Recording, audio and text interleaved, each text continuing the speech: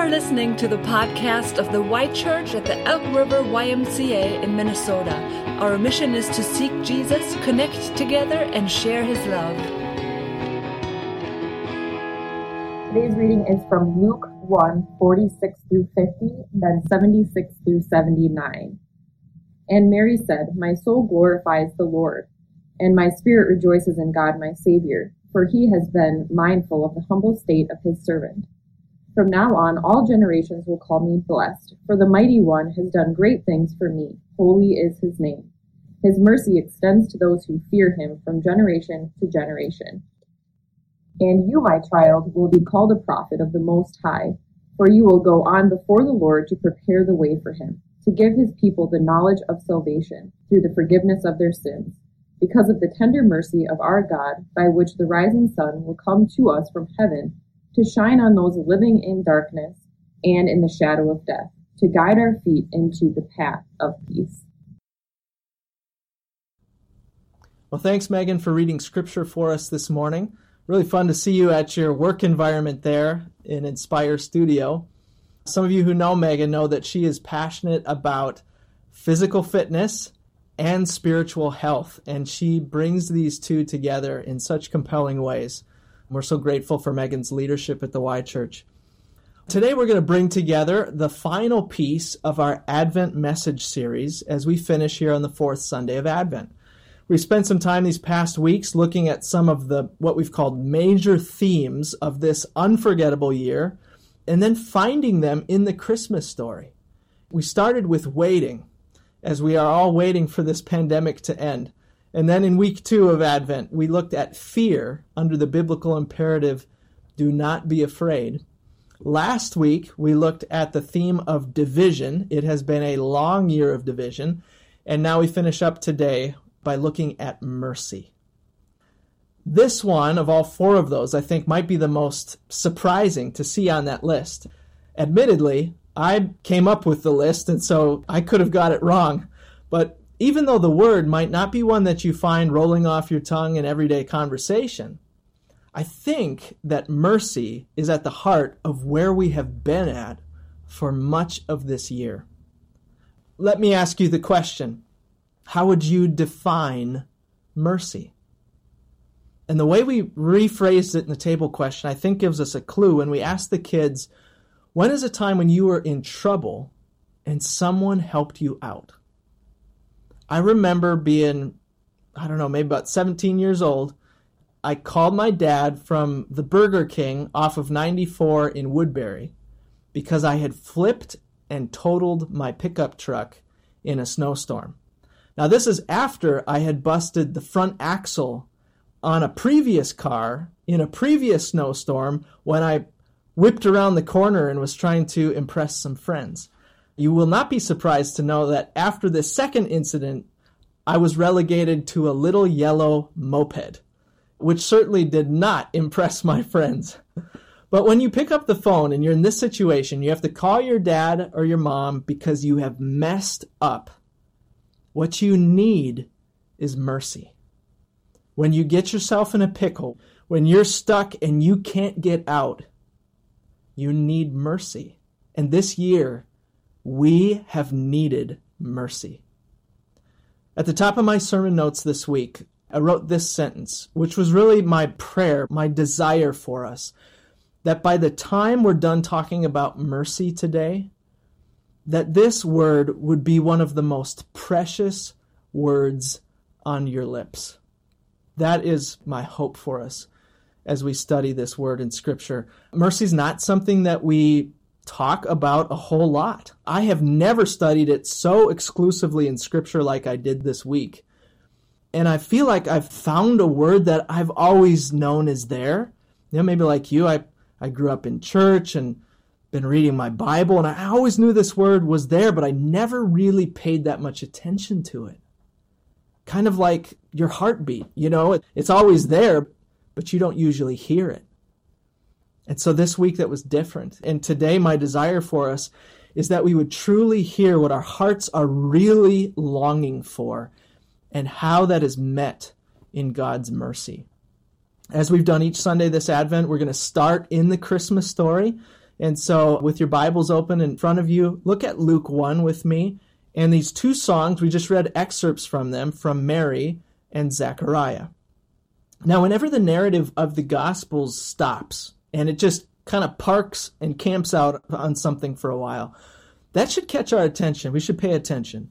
Luke has all kinds of ground to cover in his Gospel, and then, of course, he's going to write the book of Acts. So he's moving from one scene to the next. But when Mary visits Elizabeth, all of a sudden the narrative just stops, and we hear Mary sing this song. Likewise, after John is born and he's given his name, the story just stops for a moment, and we hear Zechariah sing a song. And so we should pay attention to this thing, because Luke lets the action rest in both of these places because he wants us to see the significance of what has just happened. And as I looked at these two songs this week side by side, I saw the same word coming up again and again, and it's the word mercy. They're singing in these two songs about mercy. And like I said, I recognized something that sounded familiar, but I'd never thought about it a whole lot. And so I just want to invite you with me to look at mercy today. We're going to come back to Mary and Zechariah. What I'd like to do first here is look where this song really begins. 450 times the word mercy appears in the Bible. There's really 7 different words in Hebrew and Greek that can all be translated as mercy. But where does it begin? That's what I'd like us to start with. You won't be surprised to see the beginnings of mercy are at the beginning of the Bible. Last week we told the story of Adam and Eve and their fall into sin, and it's in that context that we then find what I would call the first act of mercy. So you're not going to see the word, but it is on full display here. One of the things that we'll see is that mercy is not just a feeling in the Bible, but it is an action. You know, if I call my dad from Burger King and I've just wrecked the car, I'm not looking for him to pick up the phone and say, "Oh, that's too bad," and hang it up again. No, I'm looking for him to come and get me. "Dad, I'm stuck. I need your help. I need a ride home." When Adam and Eve disobey God and all the consequences of sin come to bear, I want you to see here what God does when they leave the garden. This is in Genesis 3:21.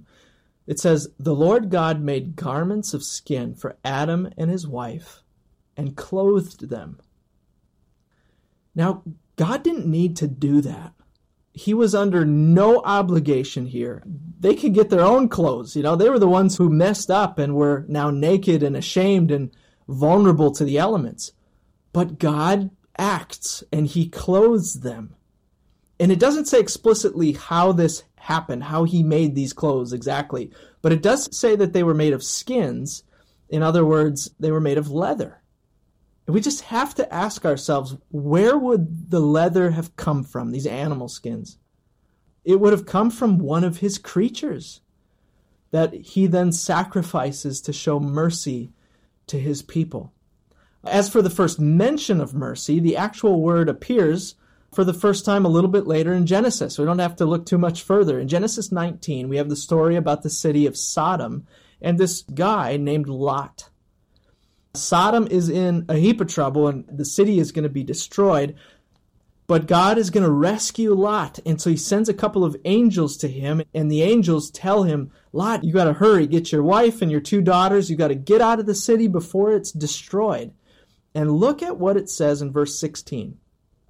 When Lot hesitated, the men, the angels, grasped his hand and the hands of his wife and of his 2 daughters and led them safely out of the city, for the Lord was merciful to them. It's the first time we see the word. And it's this first occurrence that I think tells us something so important, so fundamental about mercy, and that's this: that God is merciful. That is his very nature, to be merciful. That's his character. He is full of mercy. In fact, God says this then directly to Moses. That'll be our next stop in Scripture. Moses, at this point, we're in Exodus 34. He has just smashed the first set of stone tablets with the 10 Commandments on them. after the golden calf incident.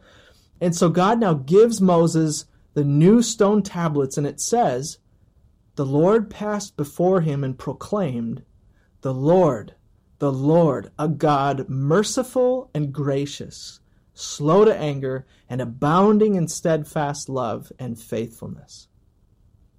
What's the character of God? God says right here that he is merciful.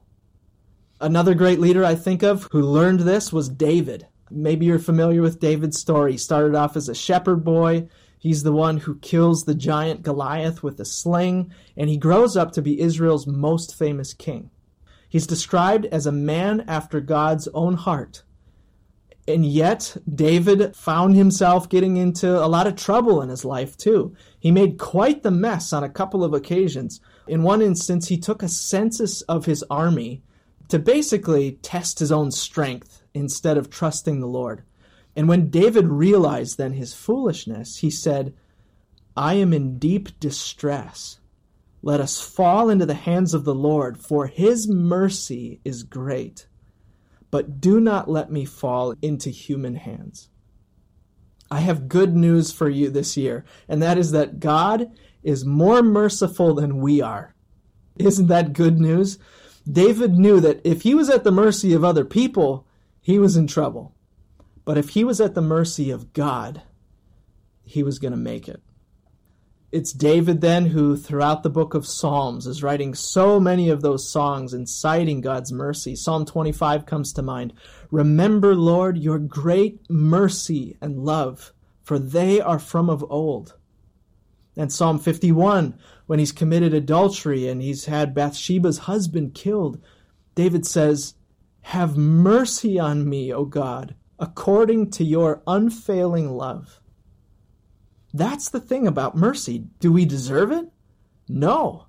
But God is merciful anyway. I wonder how you'd answer this question. What's the difference between grace and mercy? I was thinking about that this week. They're related for sure, and yet they're also different. And here's the way I might describe it. Grace is when you're a kid and you get a gift that you didn't earn. Mercy is when you get in trouble and you don't get the consequence that you deserve. You get help when you don't deserve it. When I was 19, I was working the fish docks of Alaska for a summer, and we'd work long days, 10, 12, 16-hour days sometimes, hauling hundreds of pounds of fish. And one day I was backing up the work truck with a whole load of fish. It was halibut. And I'm backing up into the loading zone, and there's this goofball who's parked his car right there. Of course, there's big signs that say no customer parking, staff only, and yet this guy parks there. And so I'm irritated. I've been working all day, not much sleep. I'm irritated, and you know how you drive, maybe if you're irritated, you drive a little faster, you hit the brakes a little bit harder. So I back my work truck right next to this guy, and I can see him back there, and I probably gave him a little bit of a look too, honestly. But I hop out of the truck, and I unload all this fish, and then I'm going to go and take off again. Well, I forget that this guy's little car is parked really close to my truck. And so as I'm pulling out, I'm cranking the wheel to turn out and go get the next load of fish. And all I can hear is the metal-on-metal scraping of my big truck on the front corner of this guy's little car. Now remember, I told you he was out there kind of milling around. And this guy sees and hears this whole thing, and he just goes ballistic. I mean, I've hopped out of the truck to go check out the damage and figure out what we're going to do. And this guy is screaming and cussing and coming after me like he is going to body slam me. And that is when my boss, a guy named Bronco, so everybody who lives up in Alaska apparently has a nickname, Bronco, steps in between this guy and me. And he lights into him, even though this is clearly my fault, but Bronco is coming to my defense. And at the same time that he's lighting into this guy, he's pulling out $100 bills from his pocket, and he's paying this guy to go get his piece of junk car fixed. Those were Bronco's words about his car.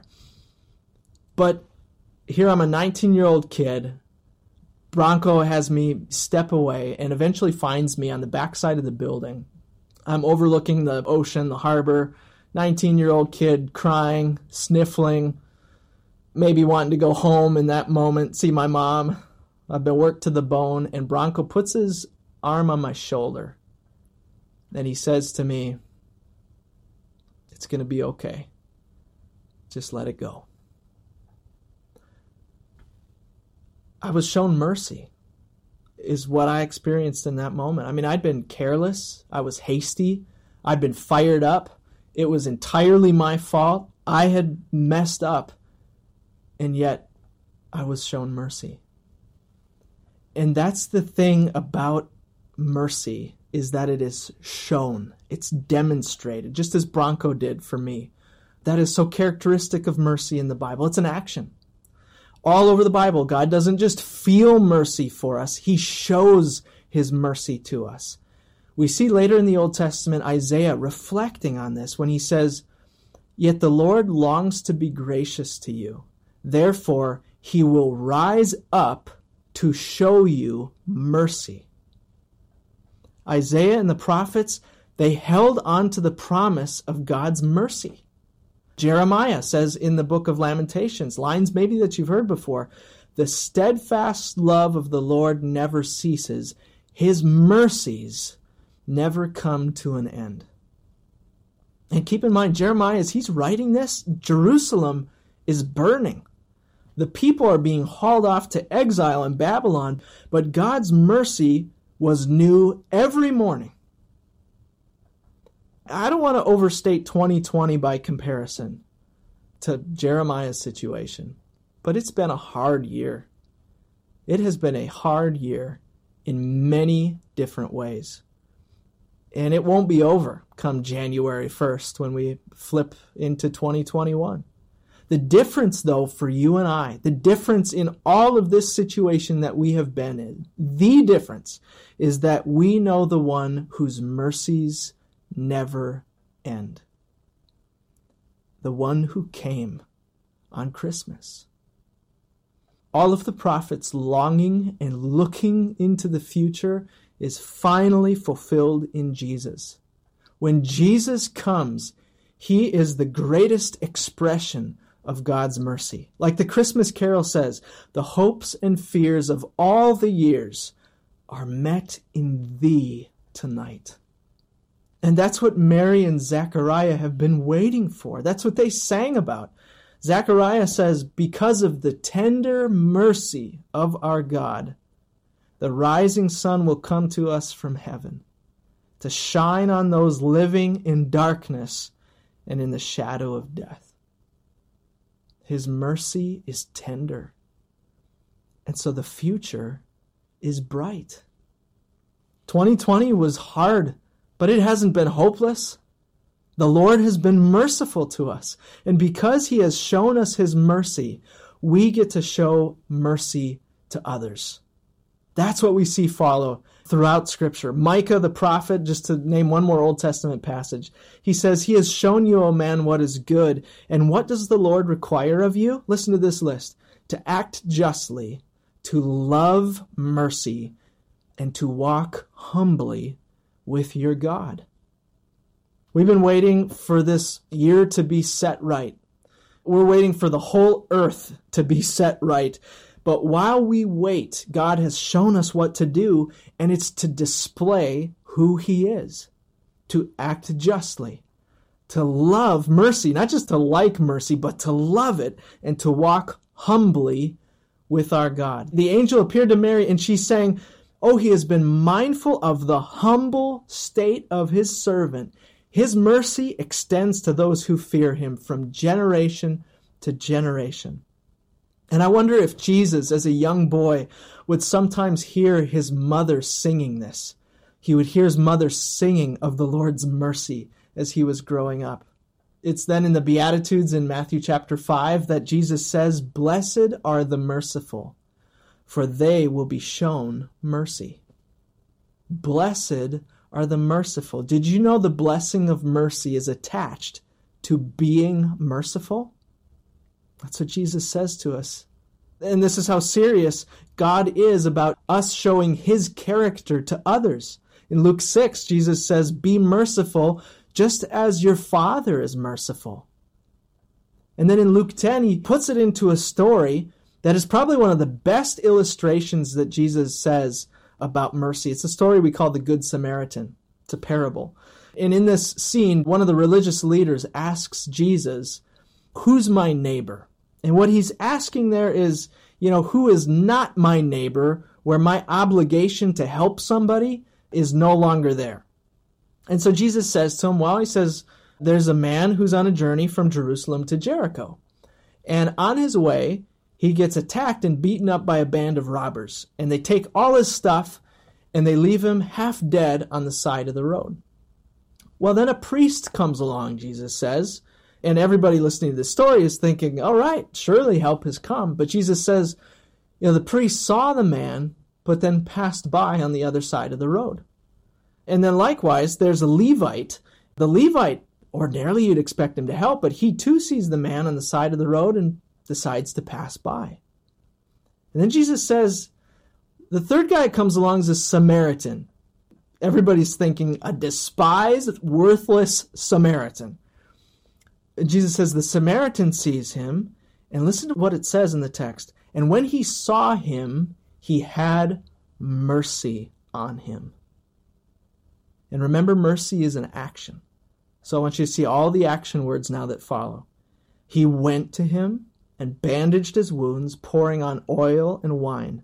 Then he put the man on his own donkey, brought him to an inn, and took care of him.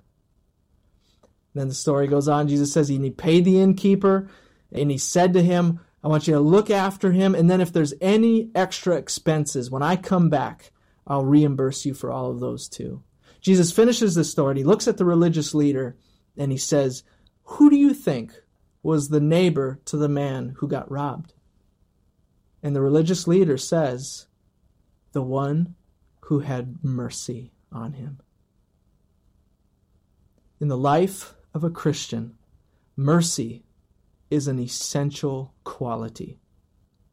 And the world should see this in the church. Otherwise, what are we doing? This is our story.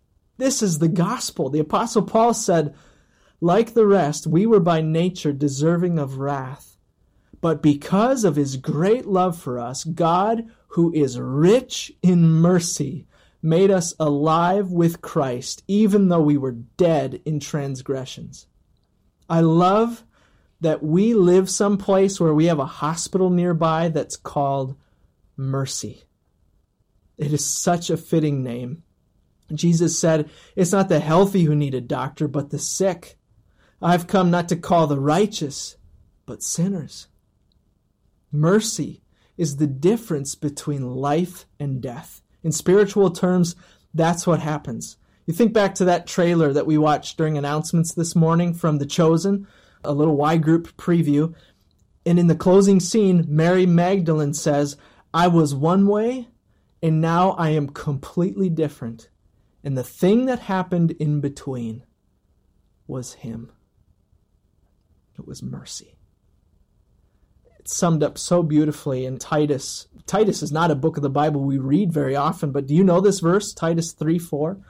But when the kindness and love of God our Savior appeared, he saved us, not because of righteous things we had done, but because of his mercy.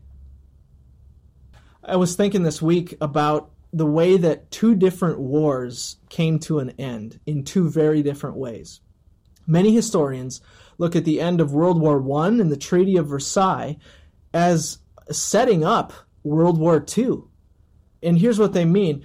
Germany was forced in the Treaty of Versailles to sign Article 231, which became known as the War Guilt Clause. All right, so even the name does not sound good. And what it meant was that the Germans and their allies had to accept responsibility for all losses and damages that occurred during the war. It also meant they had to disarm, they had to concede territory, and they had to pay enormous reparations to multiple countries.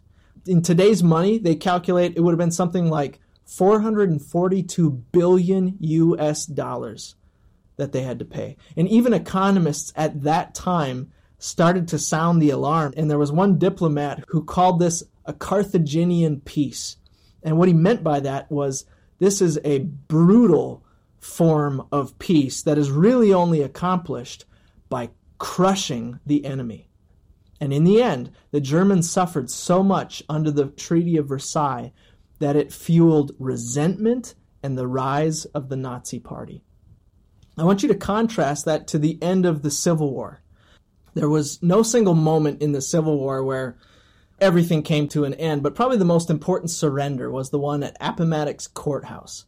And that's the scene where you had Ulysses S. Grant and Robert E. Lee meeting, and Grant providing favorable terms of surrender. The Confederate soldiers, for instance, would not be held, but they were free to go home.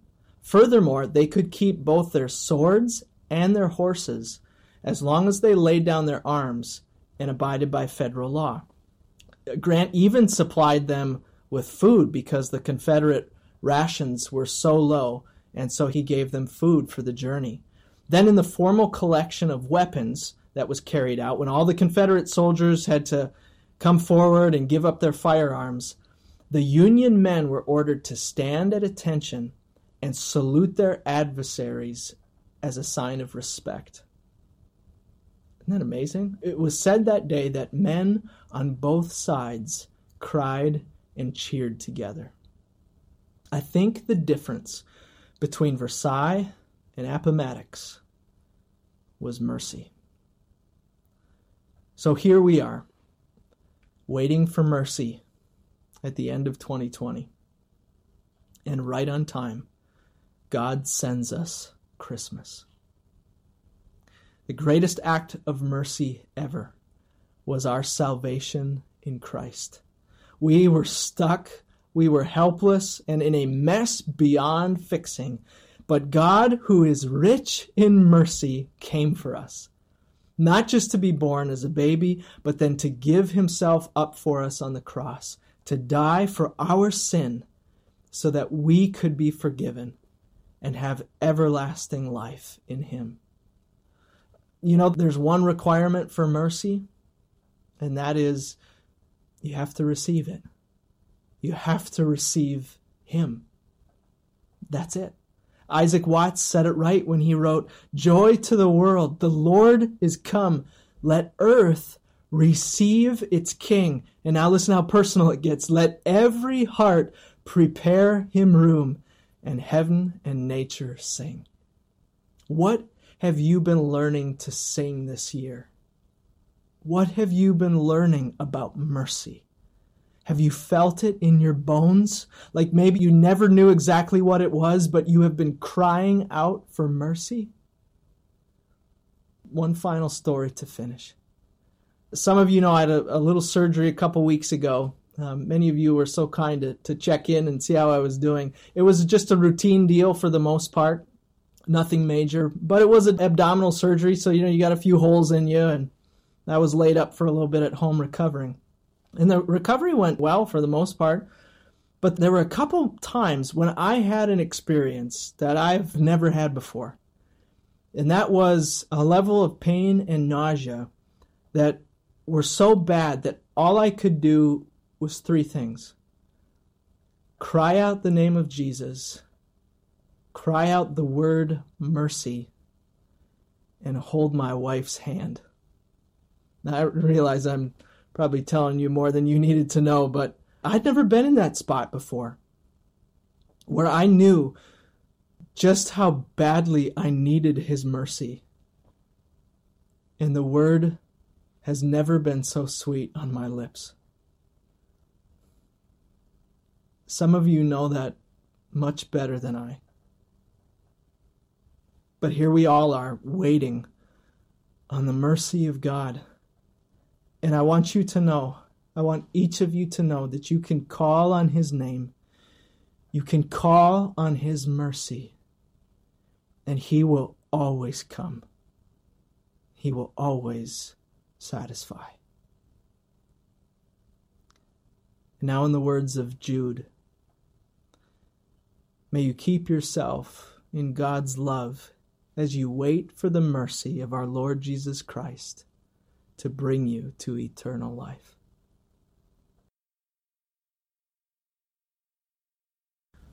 Well, let's turn to the Lord now in prayer together.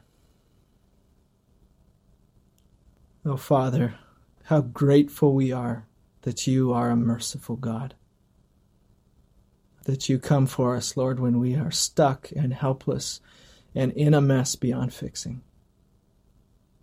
Thank you, Lord, that you came for us at Christmas, that you came for us all the way to the cross, and you have secured mercy and forgiveness for us in Christ. We thank you, Lord, for that gift, for the passing of judgment over us, and for full forgiveness in Christ. We don't deserve it, Lord. We're like the blind beggar who called out, Jesus, Son of David, have mercy on me. And Lord, you've heard our cries. You hear them even now. And you come. You come to us. And you satisfy us with your love. We praise your name this Christmas, Lord. May your praise always be on our lips. And Lord, we thank you that you have taught us to pray. Our Father, who art in heaven, hallowed be thy name.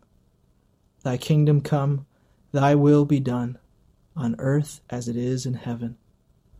Give us this day our daily bread, and forgive us our trespasses, as we forgive those who trespass against us. And lead us not into temptation, but deliver us from evil.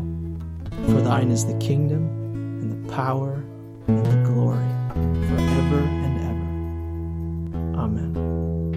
Thanks for listening to the Y Church podcast. For more information about the Y Church, check us out online at theychurch.org.